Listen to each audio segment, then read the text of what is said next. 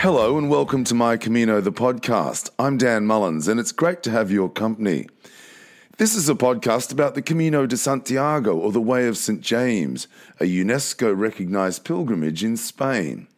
Pilgrims walk in the footsteps of Christ's apostle St. James. There are almost 150 episodes collected over the past 3 years. And my guests talk about their journey, both on the Camino and beyond. And I was lucky enough to have the guidebook author John Brearley for dinner this week. We talked about our lives and how the Camino had had a huge impact on our lives. John asked my youngest son if he'd seen a change in his father, and he said, "Oh yeah, for sure." And my wife said he's much calmer, so that's got to be a good thing. I still remain in contact with a group of pilgrims I walked with on my last Camino in 2017. They recently caught up again to walk from Melide to Santiago, and John Brearley and I spoke about being part of the global Camino family. And I walked into my favourite shop in Sydney on Saturday, and a poster hung behind the counter said, "Families are like branches of a tree. We grow in different directions, yet our roots remain as one." One of the great joys of the Camino is the food, the sharing of food. Sitting alongside pilgrims from around the world, sharing a meal and a conversation, learning from others, as our branches spread across the globe. My guest this week is Yosmar Monique Martinez, author of Tastes of the Camino. Yosmar is a cookbook author and publisher, recipe developer, and culinary instructor. She's on the line from Brazil, where it's very early in the morning. Welcome, Yosmar. Hi, Dan. Thank you for having me on your podcast. I really appreciate that. It's great to have you. It's great to have you. Let me ask with a very simple question. How many Caminos have you walked? 5. Now, did you walk the first 3 or 4 with your mum? I've walked 4 of the 5 with my mother, yes. And one of them I walked with a friend. How lovely, walking with your mother. Yes, it is. It is lovely indeed. Yeah. Do you remember where you first heard about the Camino? Yeah, it's actually kind of a funny story. I first heard of it about 12 years ago, and I heard it in a somewhat backwards way. I was out and about with a group of friends. I had just moved to Miami Beach, and there was an activity called Sleepless Night, where a lot of cultural institutions were open all night long. So we took advantage of that and hit all the museums between like 10 p.m. and 2 a.m. and walked around town. I was a bit younger, so I was wearing unsensible shoes for that type of activity. And I developed a blister. And at the end of the night, I mentioned it to a friend. Actually, I developed 2 blisters, one on each foot. And my friend said, well, if I were on the Camino, I learned on the Camino that how to take care of blisters. And she started telling me everything about how to take care of her blisters. And I was like, what's the Camino? And so that's the first time I ever heard of the Camino. And that was in 2007. Yeah. How fantastic. And did you, and so you learned early on how to treat blisters. Did that come in handy on your 5 Caminos? Of course it did, yes. I always get at least one throughout each Camino. You know, by the time you were 9 years old, you'd lived in 4 countries. Must have been a fascinating childhood. It was certainly unique, and yes, it was fascinating having to meet people and learn new languages every 2 to 3 years. It was certainly fascinating. And difficult, I imagine, having to make new friends every couple of years. When you're that young, you don't feel it as much. Probably the last move was the one I felt it the most. Yeah. And how old were you when you moved to the United States? I moved as a child for about 3 years. I was 4. No, was 2.5 years. I was 4, and I left when I was 6.5. Then I moved again at 19 for college. I stayed there for 5 years, moved back to Brazil for 2 years, and then I moved back for graduate school, and then I've been there ever since. And that's how food became such a huge part of your life. Absolutely. Well, food was already a big part of my life, but that's where I started appreciating more heirloom tomatoes and, heirloom ingredients, tomatoes being one of them, and just quality food. Yeah, but I want to get to that concept of heirloom ingredients a little later. But you studied in Paris too. Yes, I did. That came a little bit later. So once I really started saying this is something food is something I'm really interested, and I started taking non-professional classes here and there, and I got to a point where I need to learn more. This isn't enough, so I decided to go to Paris to go to culinary school. And so you're passionate about food, and you say everyone has the gift to create a memorable meal. All that is needed is a bit of guidance, good ingredients, and an openness to new culinary experiences. But can I ask you, can everyone cook? I believe yes. Some of us cook better than others, but I believe everyone can cook. And sometimes it's just the exposure to new ingredients or a simple new technique. Yeah, because people always ask me, can everyone sing? Ooh, that one's different. I can't sing. I certainly can't sing. I don't know about that, Yosmar. I bet I could make you sing. I bet you could sing. But I read in your bio that you have a passion for heirloom ingredients and artisanal food. So you mentioned it just before. Just explain to us, what is heirloom ingredients? What is that? So heirloom ingredients, basically, it's ingredients that sometimes they'll use for, like, instance, in tomatoes, they'll use seeds of varieties that have not been found in a long time, and start planting them and growing them. That is what heirloom means. They're passed down from generation to generation. Right. So, and then you get into very complex explanation of the type of pollination that takes place, which I think would be a little bit boring to talk about right now.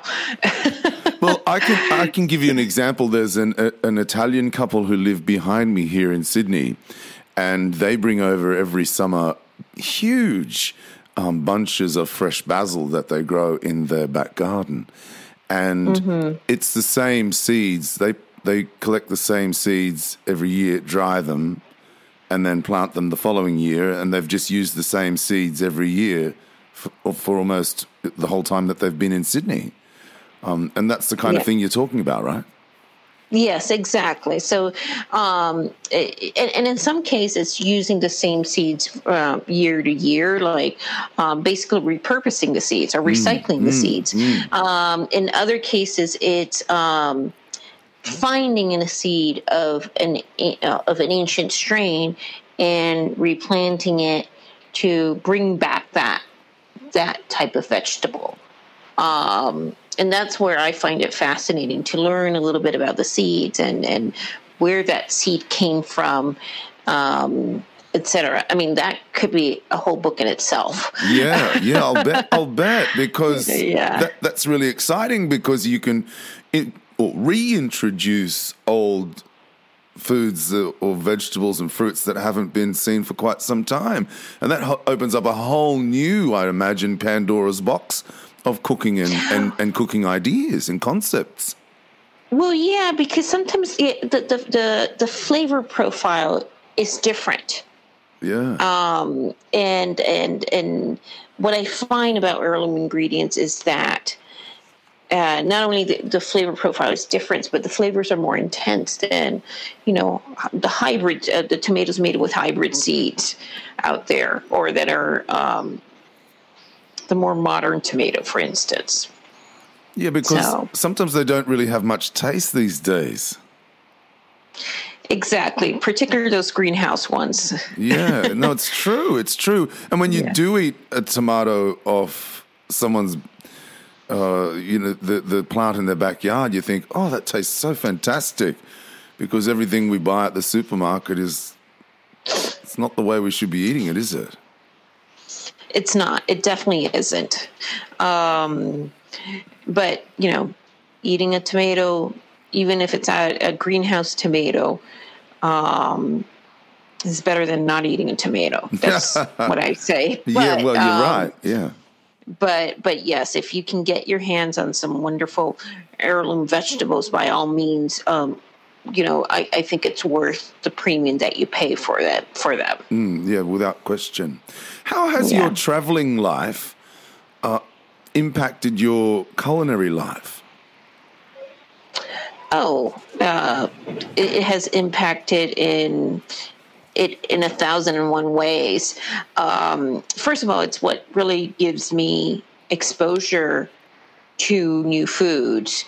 It's what really creates the curiosity when I come back home to try to recreate, the tarta de Santiago from Spain, or the vegetable pancakes from Vietnam, or pad thai from Thailand. And yes, I've been exposed to pad thai before and Vietnamese pho before, but it's wanting to recreate that experience at home. You learn when you recreate that experience at home, you learn a lot about not only how to make the dish, but you learn about the ingredients. And learning of the when you learn about the ingredients, you learn a lot about something inherent in that region, or whether it's cultural aspect, or why does the Tarta de Santiago have the stencil of St. James on it?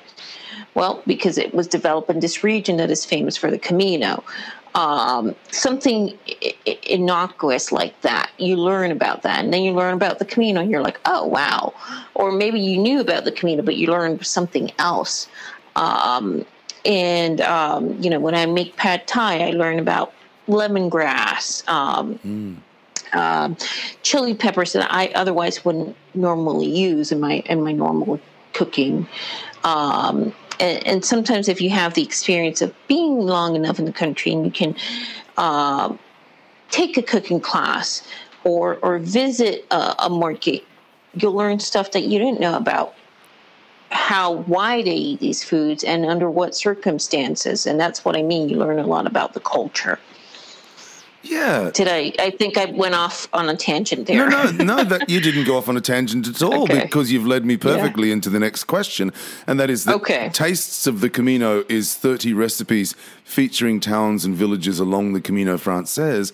How did you compile it? Because I know you've walked a few Caminos now. Was it an idea you had the first time you walked, or was it? Just tell us, talk us through the story. I did not have that idea before I first walked. When I first embarked on the Camino, I was pretty clueless as to what I was getting into. I was just walking. I didn't do a lot of research. It was 2011. There were a few, there was, I think, one forum and one group, Facebook group, Camino Facebook group, and or at least that I was aware. Actually, I wasn't even aware of the group. I became aware of the group afterwards. But the information was fragmented, which in a way was good, because I had no idea what I was getting into, which probably was the best of me. Let's put it that way. But when I embarked on that first Camino, a very dear friend suggested I write about my experiences on the Camino.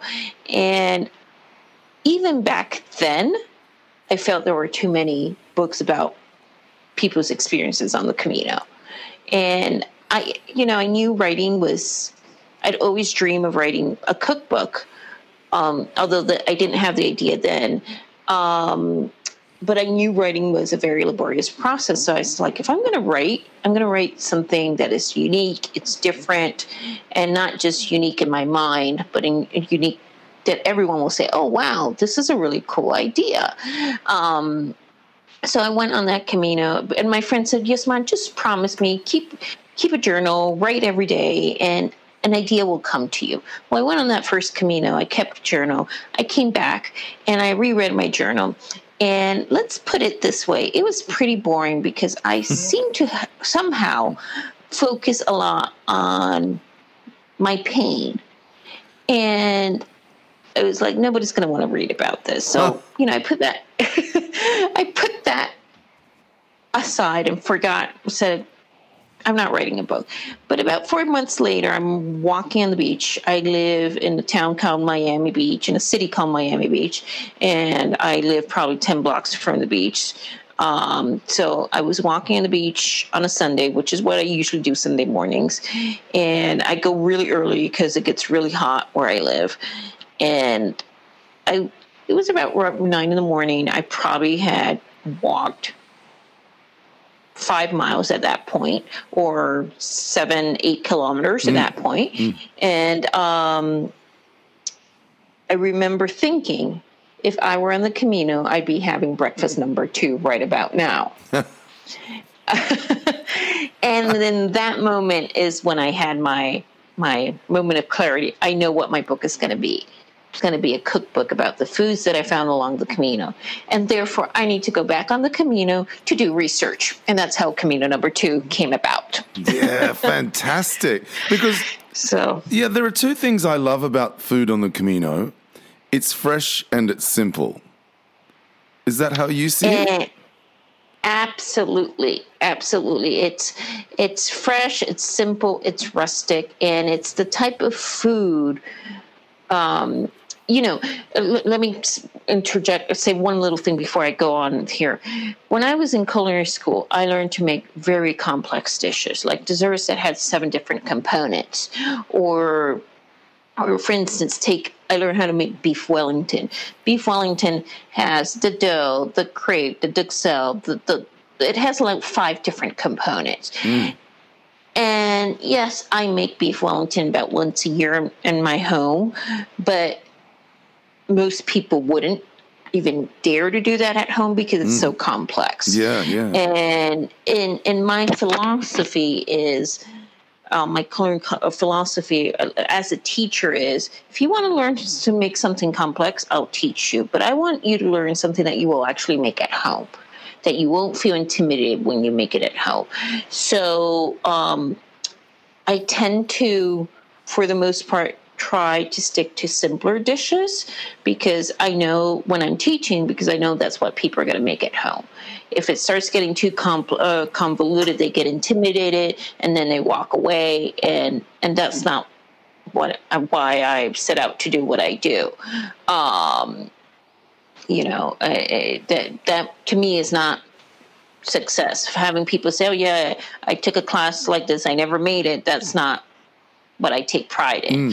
I take pride in getting messages from people who say, hey, I made it, this is the picture, or here's a picture, or I made it, it was amazing, or this is so easy, I didn't know it could be so easy. And that's what I love, the joy, where I derive my joy. Yeah. Well, that must be a terrific sense of accomplishment to see your students enjoying the cooking, because cooking can sometimes be very intimidating. But if you're learning something simple and something delightful because you're using, again, as we talked about, fresh produce, that's really something that they can achieve. And pilgrims would love also to take a little bit of the Camino back to their own kitchens too, I'm sure. Exactly. And then when it comes to the Camino, like you said, it's simple and it's fresh ingredients. I mean, you can't get simpler food than on the Camino. And often so fresh. Like I remember I was in a town right outside of Pamplona, and at Cahuaquereta, and I had this wonderful cod, bacalao ajuariero. I never had heard of that dish. And as I'm eating it, I'm like, oh my gosh, this is amazing. And it was so I complimented the waiter, which was the owner of the establishment. And he's like, oh, my wife does that. And he's like, why don't you come and talk to my wife? I was like, sure. So I went into the kitchen and we had a lovely chat, and she explained how she did the dish. And then she took me out to the garden where she picked up the peppers for that dish. So it's, to me, the Camino very often is the true farm to table. I mean, we use that term, at least in the United States, way too loosely, in my opinion. And it's trendy to say, if you go to a restaurant, and like, oh, this is a farm to table cuisine, or our menu is farm to table, etc. But in the Camino, people actually live that. Yeah. And it's not a trend, it's a way of life. Yeah. It's a way of life, because as I've said on this podcast many times, you really are walking through these people's lives. Their little farm villages are working farms. And you're walking right through the middle of them, past the open sheds where their farm equipment is there.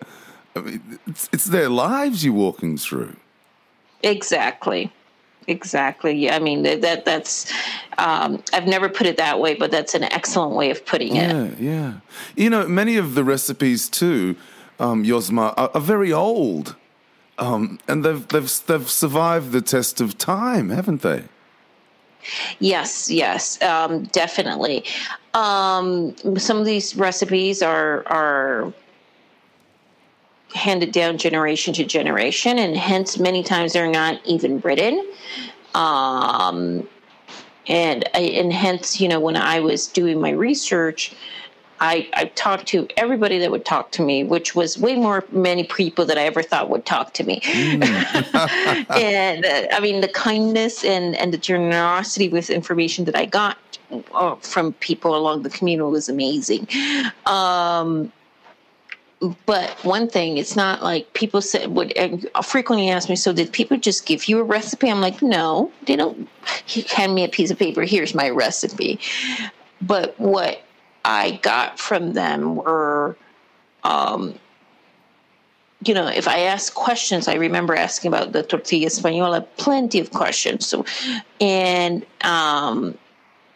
you know, I would say, so do you scramble the egg slightly before you let it set? And they're like, yeah, you can. Do you use onions? Oh, yeah, I love onions in my tortilla. And by the way, when you come to tortilla española, there's two distinct camps.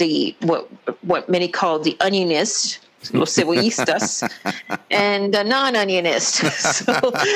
So it's kind of interesting. And then particularly when you get something like that, it's kind of interesting. Well, why do you think an onion makes it so much better?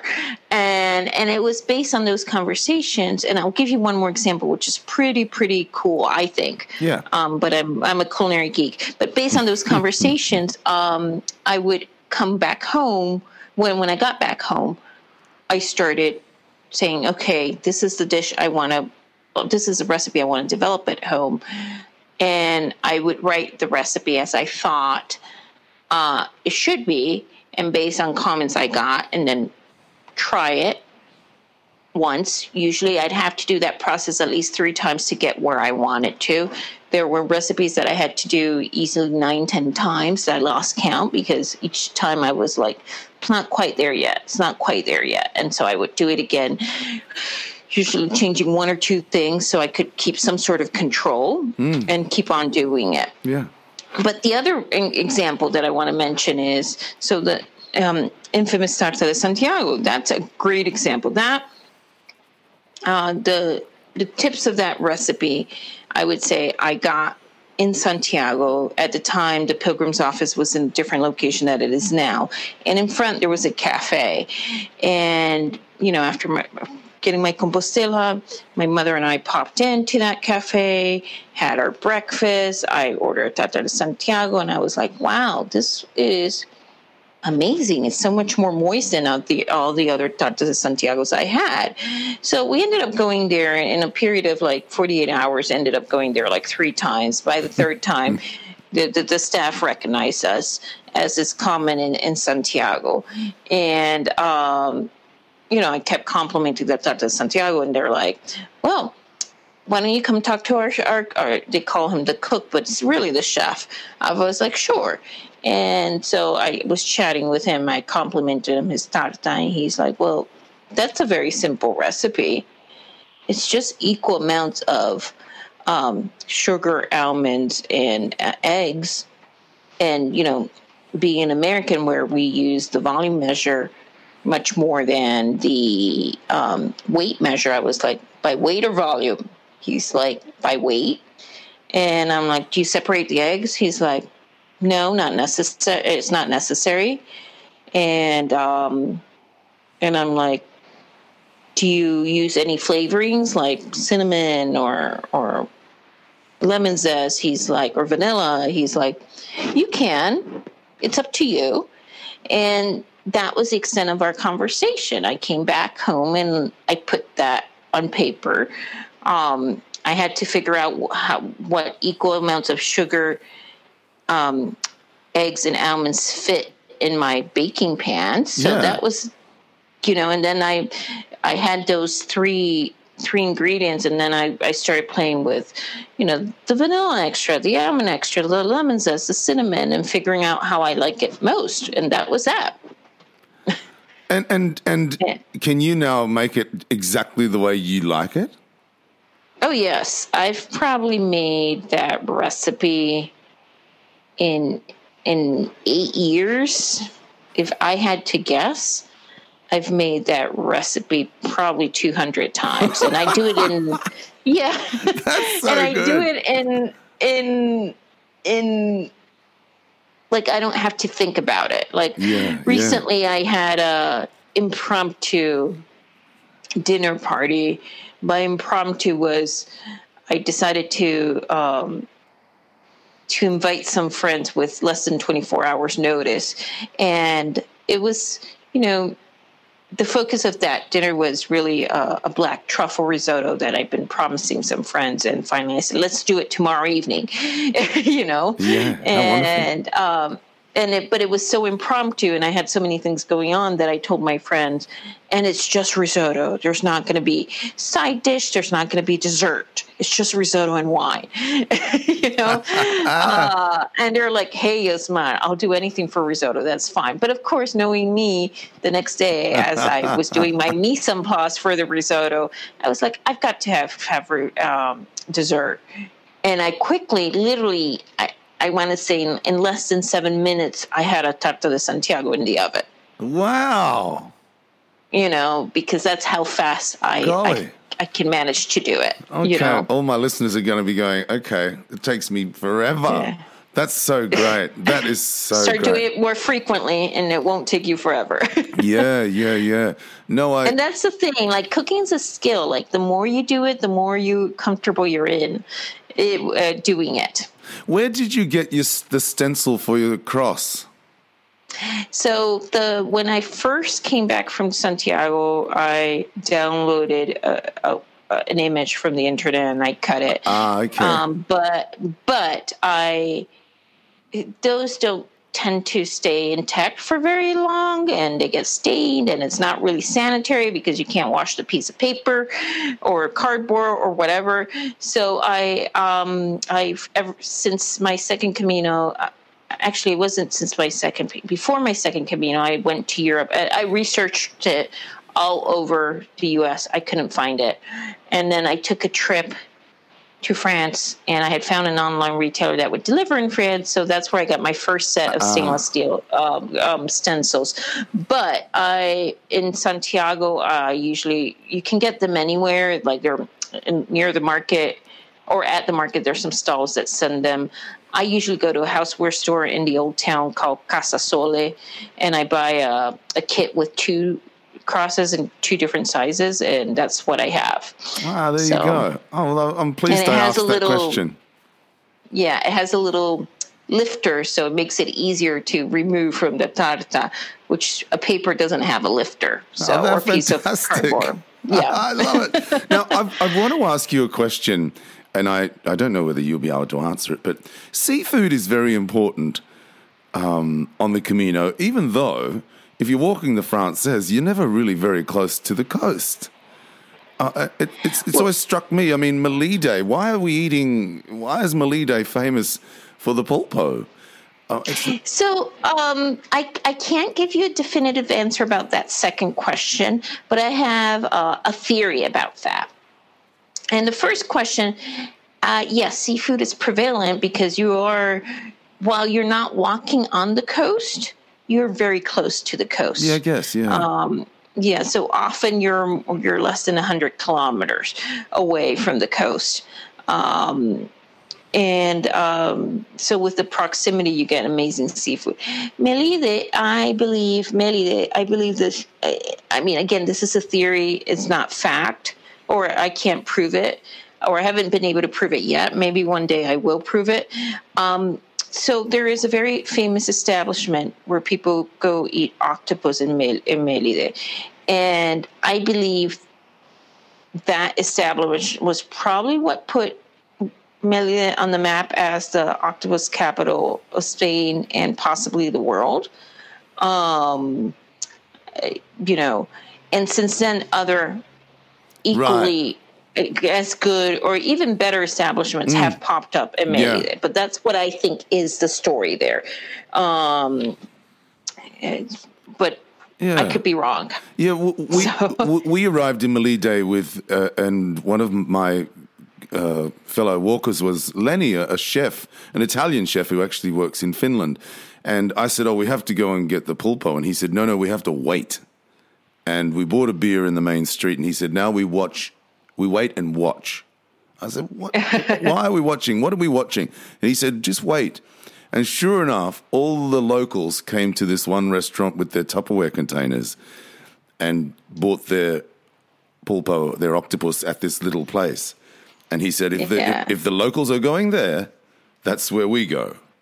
And we knew then. Exactly. And I thought that was very, very clever because he knew exactly what to look for in order to find where the locals go. Hey, I want to talk about your journey, your Camino journey to Yosemite, because I saw a post on your Facebook page recently, a photograph of you arriving in Santiago on your first Camino. I think it was eight years ago, and you said, the beginning of a lifelong Camino, a new way of living. What happened on the Camino that inspired a new way of living? Well, let me just start with saying that that's evolutionary, not revolutionary. So it didn't happen, it wasn't one thing that happened that made me want to say, okay, my life is changing. And I do know some pilgrims that happens to them, but it wasn't my case. My case, like I said, I was a little bit clueless on that first Camino. And in my case, I came back and I got, the typical Camino blues. I also got into a mode where I was like, do I need everything I have? And it wasn't.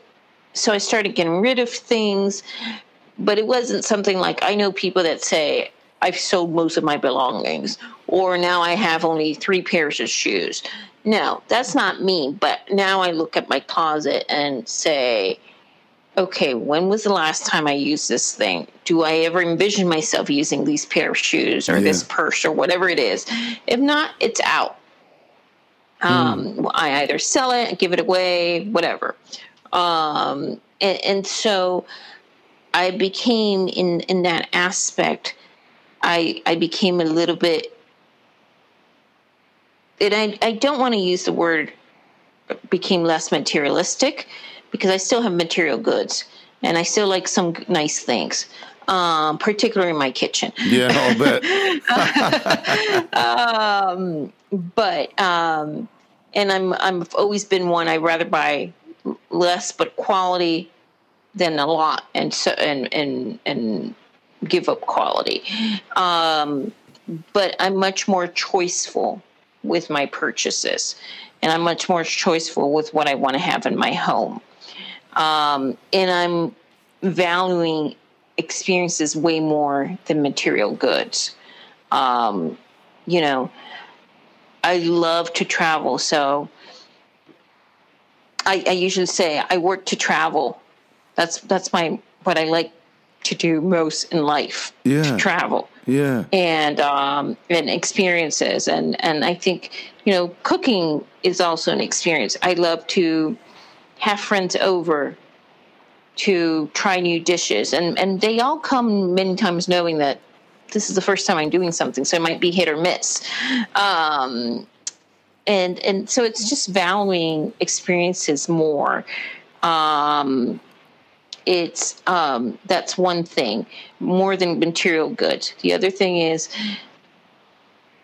leading a less homogeneous life. I often find that it's easy to socialize with people that have similar backgrounds as yours, be it age group, be it socioeconomic, your education. I mean, so often we try to connect people that went to the same schools as we did or have the same type of degrees. And I find that so often it's so refreshing to socialize with somebody that doesn't have that same background. That, you know, for instance, I'm a highly educated person. I have a undergraduate degree and a master's degree, and then I went to culinary school. For me, I found it fascinating on the Camino, walking side by side with a potato farmer or a roofer, and just learning from them and how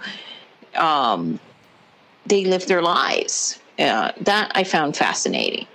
And then I can find people similar to myself in terms of, you know, age, what they do for a living, and socioeconomic, et cetera, but also finding a diversity of experiences that they've had that they are willing to share with me, and which leads me to see the world and life in a different perspective. Yeah. What else can I tell you? And then, of course, there's the cookbook. I credit the Camino with giving me or motivating me to embark on this creative journey that I've embarked on, and embarking with it without necessarily having a plan. I mean, I've always had plans for a lot of things in my life, and when I was writing a book, the book, not a book, it's there right now is only one book, so the book. Yeah.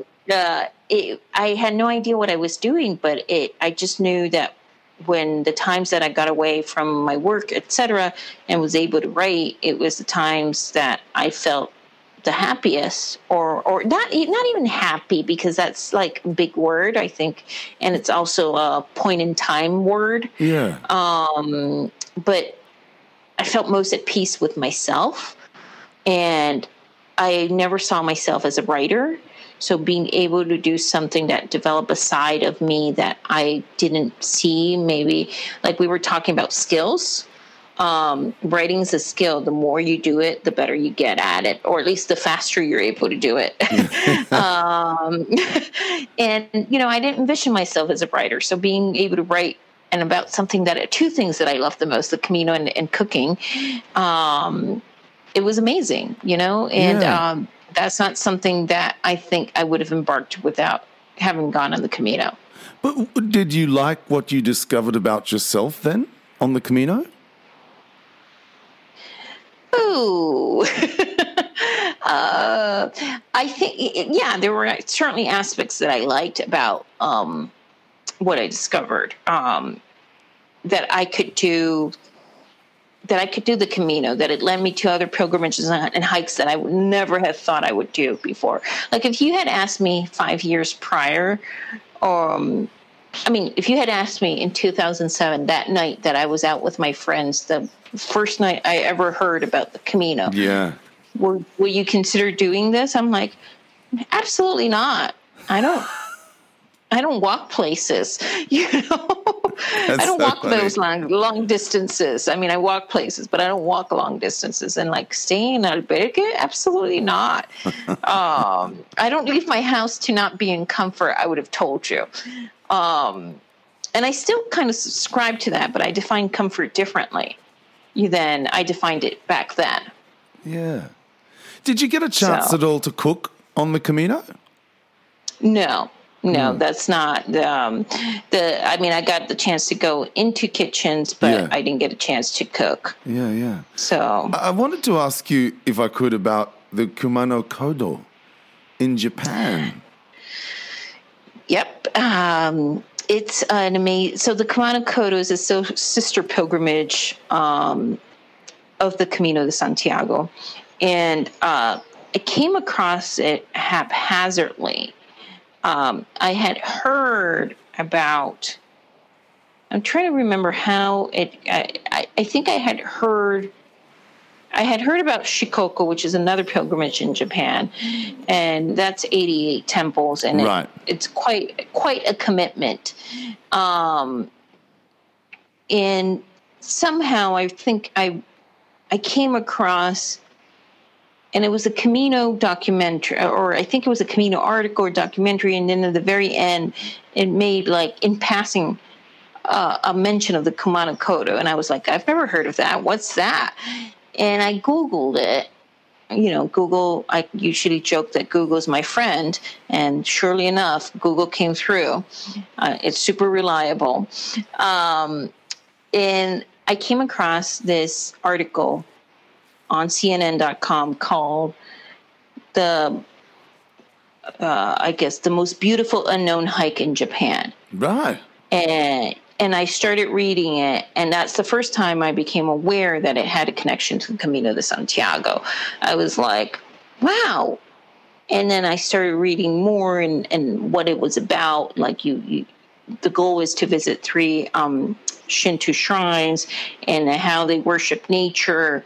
And I saw the pictures, and I was just amazed. And I was like, I need to do this. And that was I want to say, was that in May 2013 that I came across that article. Right. And I went in March 2015. So about 18 months later, I was on the Kumano Kodo. And it's a short pilgrimage. Yeah. Only 5 days of walking. But that is in a real rural mountainous environment. So back then, I think now it's grown in popularity when they created the tourism office of Tanabe City, which is the main city in the Kumano Kodo, and the tourism office of Santiago created a dual pilgrimage program. And, I was number 23 to have gained the dual pilgrimage certification. Right. I think now it's up to like way more than 1,000. I know a friend that went maybe a couple years ago, and she was like number 1,031, something like that. So, so it wasn't very traveled. The people don't speak English, but they're wonderful and kind. And the area is beautiful. And as you know, the Camino, I love the Camino, but there was a serenity that I got from the Kumano Kodo that I haven't gotten from any other place in the world. Wow, that's a big rap. So it's spelled, if my listeners are wondering, Kumano Kodo, Kumano Kodo. So what about the food in the Kumano Kodo? Oh, that also was incredibly fresh. Yeah. I would even venture to say even fresher than on the Camino. Like I said, it's in a rural environment it's a peninsula, so it's surrounded by water. It's a rural environment near the sea. You get, everyone has their own little orchards in the back of their homes. And then nearby, you have one of the most famous fish markets in Japan, particularly for tuna. So you get amazingly fresh fish and vegetables, but it's different food. It's food that you've probably never have eaten. Like one of the delicacies of the area or specialties of the area is pickled plums. And they have this pickled plum wine. And so often, as is custom in Japan, you get served a bento box with like 8 or 10 little dishes, and they're all one more amazing than the other. And they'll invariably be a pickled plum somewhere around the bento box, usually to be eaten as dessert. But yes. Pickled plums? I love plums. Yep, pickled plums. I had never heard that you could pickle plums or seen a pickled plum before going to this area. I love it. Now, I've taken up enough of your time. It's early in the morning there. I've got a couple more questions. You've established a new chapter of the American Pilgrims on the Camino in South Florida. Is there a vibrant Camino community there? I established that back in 2013, so 6 years ago.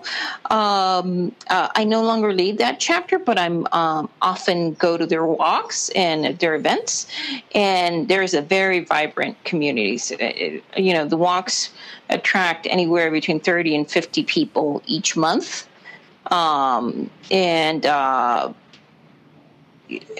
if I am pretty sure that if you take all the states of the U.S., Florida is one of the top 5 states of where pilgrims come from. Right. So that's South Florida. Is that Miami City? Yes. There's Miami. South Florida. We count 3 counties. Okay. Miami-Dade, which includes Miami, Miami Beach, Coral Gables, and tons of little cities. And there's Broward County, where the biggest city is Fort Lauderdale. And then there's Palm Beach County, which the biggest city is West Palm Beach, and Boca. They're the 2 biggest cities, Boca Raton. The majority of the people come from Dade County and Broward, and I think it has to do because most of the activities are in those 2 counties.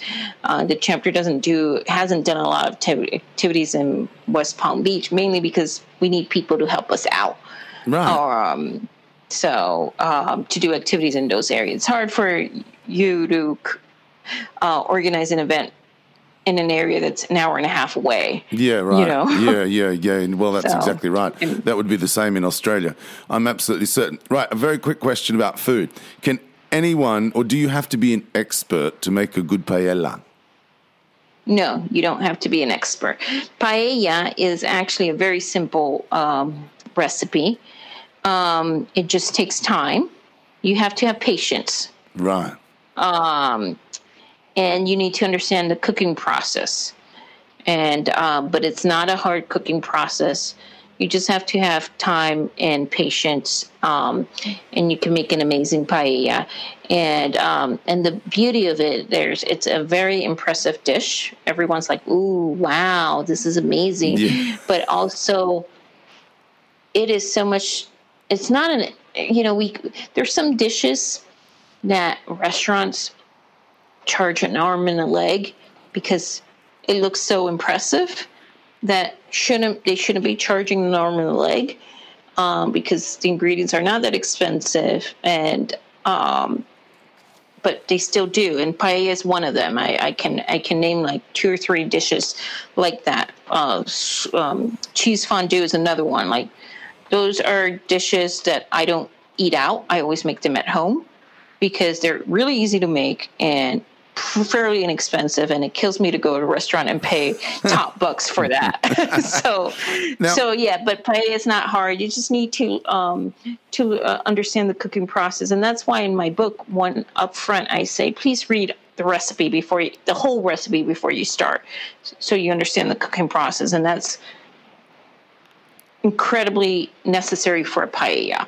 Yeah, so. Take your time. Now, Yosma, it must be said that some of the pilgrim menu meals are pretty ordinary. But if you are prepared to look around, there are some very, very good places to eat and quite reasonably priced. We stumbled on a little place in Logroño, and the cheese of the region, don't ask me to say it in Spanish, was astonishingly beautiful. And they recommended to us a local beef in a cheese sauce. And I think all up it cost us, and we had a couple of glasses of wine and a beer or two or something, it was like 32 euros. Now, I'm not suggesting that you pay that every night, but if you really want to look for some beautiful food, you don't have to have the sort of, the I agree. The fries and sort of, whatever those ham steaks and fries, you can get quite a good meal for a reasonable price, can't you?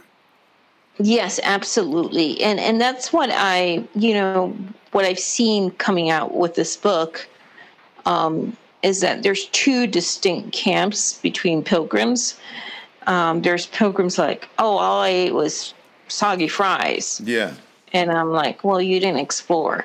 And then people that are like me that rave about the food and can't stop talking about it, etc. And there will be places on the Camino that you won't have options, and you will have a pretty ordinary meal, perhaps including some soggy fries. But, you're grateful for what you can get after a long day of walk. But there are places in small and larger towns and cities that I really encourage people to veer off the pilgrim menu option and explore food. It's not expensive, and it's amazing. And you're going to learn something about the region, like you just learned about this amazing cheese. Yeah, and the local markets are always a very good place to start, aren't they? Exactly. The local markets are like, for me, I feel like I'm a 5-year-old on Christmas Day. So just seeing the ingredients and seeing how beautiful the seafood looks and the colors of the vegetables, and being able to taste a piece of cheese while you're at the market, and or even in Santiago. The market in Santiago is amazing. I mean, like, you can go buy your ingredients and have them cooked at the hall next door for, like, you pay the ingredients, and then they charge you like €6 per person to cook your meal for you for ingredients that you chose. Nobody else chose them. You chose them. So, that's a pretty unique experience that you don't get in many places. Really? So, I've never heard of that. How wonderful. Well, next time you're in Santiago, you should try it. I'm going to. You've been so kind with your time, Yosma. I really appreciate it. I love your passion for cooking, for food, for the Camino, and I love your philosophy, just to keep it simple. What's not to love about that? Exactly. Well, I appreciate you having me on your podcast. It's a lovely podcast that you've created, and I'm honored to be part of it. Oh, that's very kind of you. Thanks, Yosma, and I hope our paths cross at some stage, and if I have a crack at the Santiago tart, I'll send you a picture. Perfect. I'd love to see it. Thank you for your time. It's early in the morning there. I really appreciate it. Buen camino. Thank you. Buen camino to you too. My guest this week, the chef and author Yosma Monique Martinez. You can find the book and Yosma at whiskandspatula.com. Whiskandspatula.com. Families are like branches on a tree. We grow in different directions, yet our roots remain as one. One of the great joys of the Camino is sitting down to dine with other pilgrims, learning from others as our branches spread across the globe. Thank you for your company. Until next week, I'm Dan Mullins. Buen Camino. Somewhere along the way,